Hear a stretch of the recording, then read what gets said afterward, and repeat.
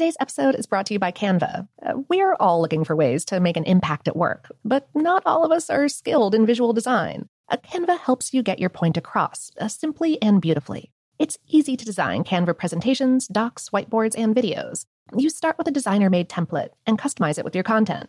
Plus, add graphics, charts, and more from Canva's massive media library. Whatever department you work in, Canva is perfect for any task. Sales decks, hiring docs, marketing brainstorms, employee videos, you name it. Anyone at work can design with Canva. Start designing today at canva.com. Designed for work. I'm Katya Adler, host of The Global Story. Over the last 25 years, I've covered conflicts in the Middle East, political and economic crises in Europe, drug cartels in Mexico.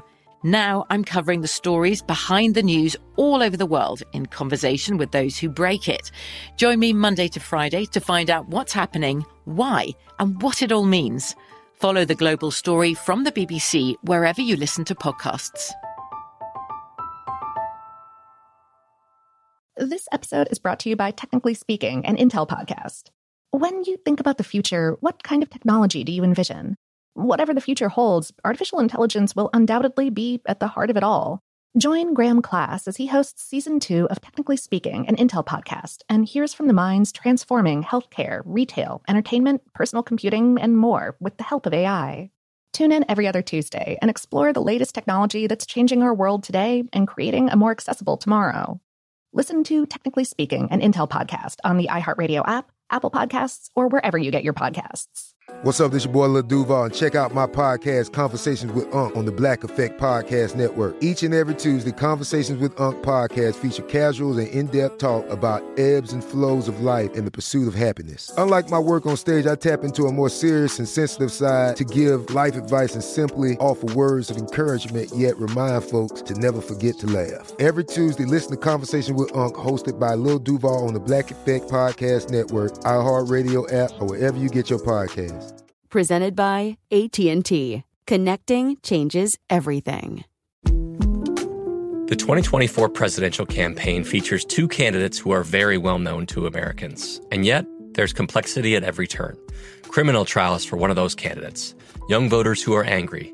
The Campaign Moment podcast from the Washington Post gives you what matters. I'm Aaron Blake, and I'm covering my 10th election cycle. My colleagues and I have insights that you won't find anywhere else.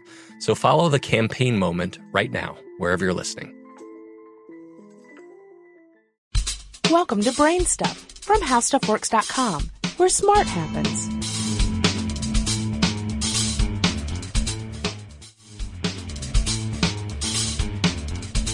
Hi, I'm Marshall Brain with today's question. What causes someone to choke under pressure?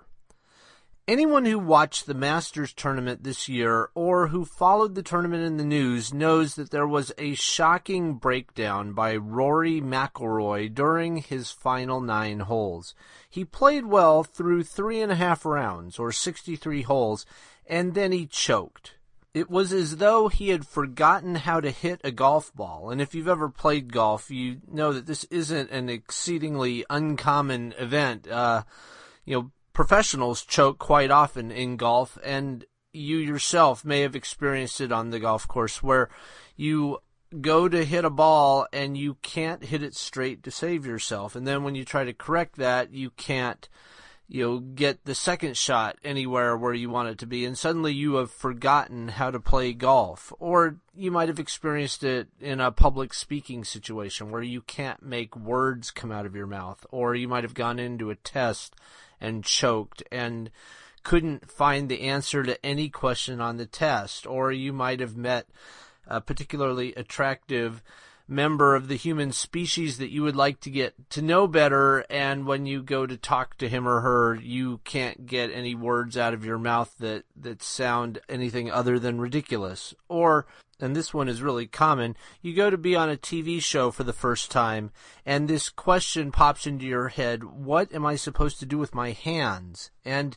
you've never had a problem with your hands before. You've lived your whole life without thinking about what to do with your hands. But suddenly, with a TV camera focused on you, you don't know what it is that you're supposed to do with your hands, and it becomes an amazing source of confusion for you.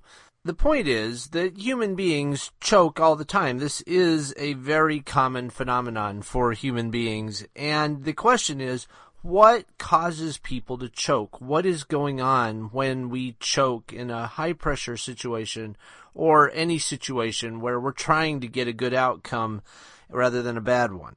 There is some excellent material on the web that talks about choking, and if you want to Google it, you can Google Brain Stuff How Choking Works to find links and a couple videos that show the process of choking. But one article in particular is called The Psychology of Choking, and it explains it this way. There are two different ways that we can do things with our bodies in the real world. One way is under conscious control, and the other way is under unconscious control. So you are using the conscious process whenever you're learning something.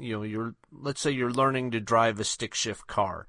You are sitting there and you have to consciously think about taking your foot off the gas, putting your foot onto the clutch, moving the gear shift knob, and then reversing that, taking your foot off the clutch while you apply the gas smoothly. And you're doing all that consciously, and it's hard. It takes time, and it takes a lot of thought, and it's frustrating, and you mash the gears, and stuff is difficult.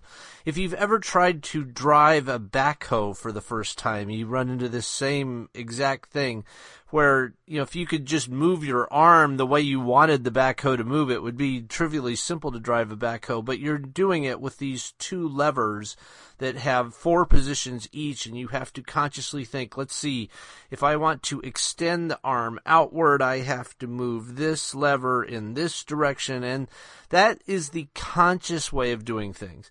Then the other way is, after lots and lots and lots of practice, you can drive a stick shift car without thinking about it. Or if you've ever seen a really good backhoe operator do his or her thing, they can make a backhoe move just like it's their arm. It's an extension of their body. It's unbelievably precise and smooth, and even can be delicate if it needs to be. A good backhoe driver is an amazing person to watch.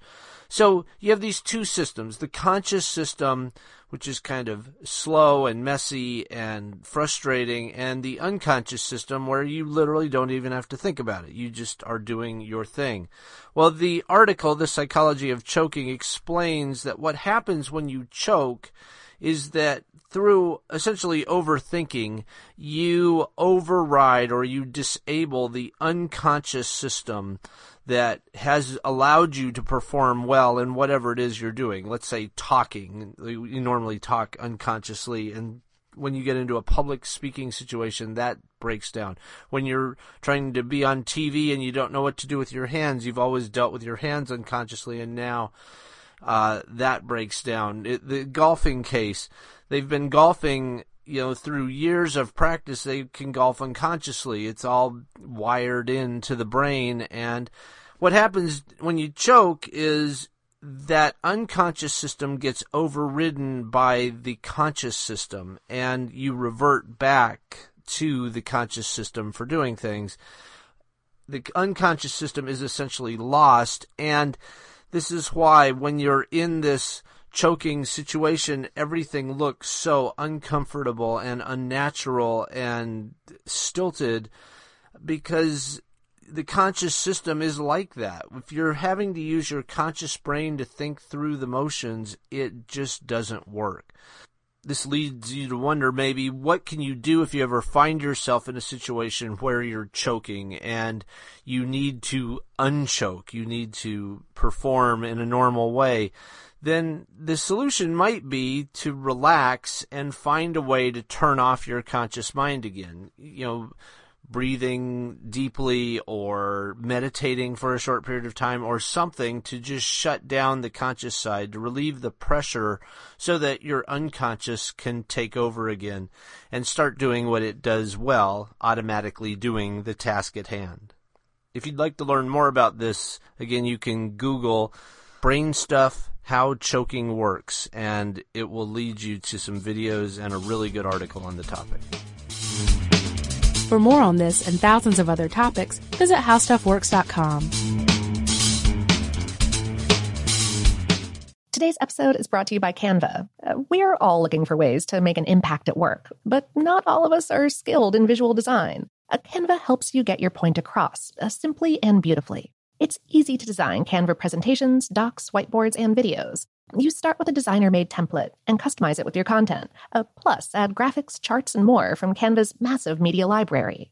Whatever department you work in, Canva is perfect for any task. Sales decks, hiring docs, marketing brainstorms, employee videos, you name it. Anyone at work can design with Canva. Start designing today at canva.com. Designed for work. From BBC Radio 4, Britain's biggest paranormal podcast is going on a road trip. I thought in that moment, oh my God, we've summoned something from this board.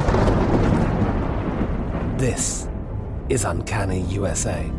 He says, somebody's in the house, and I screamed. Listen to Uncanny USA wherever you get your BBC podcasts, if you dare.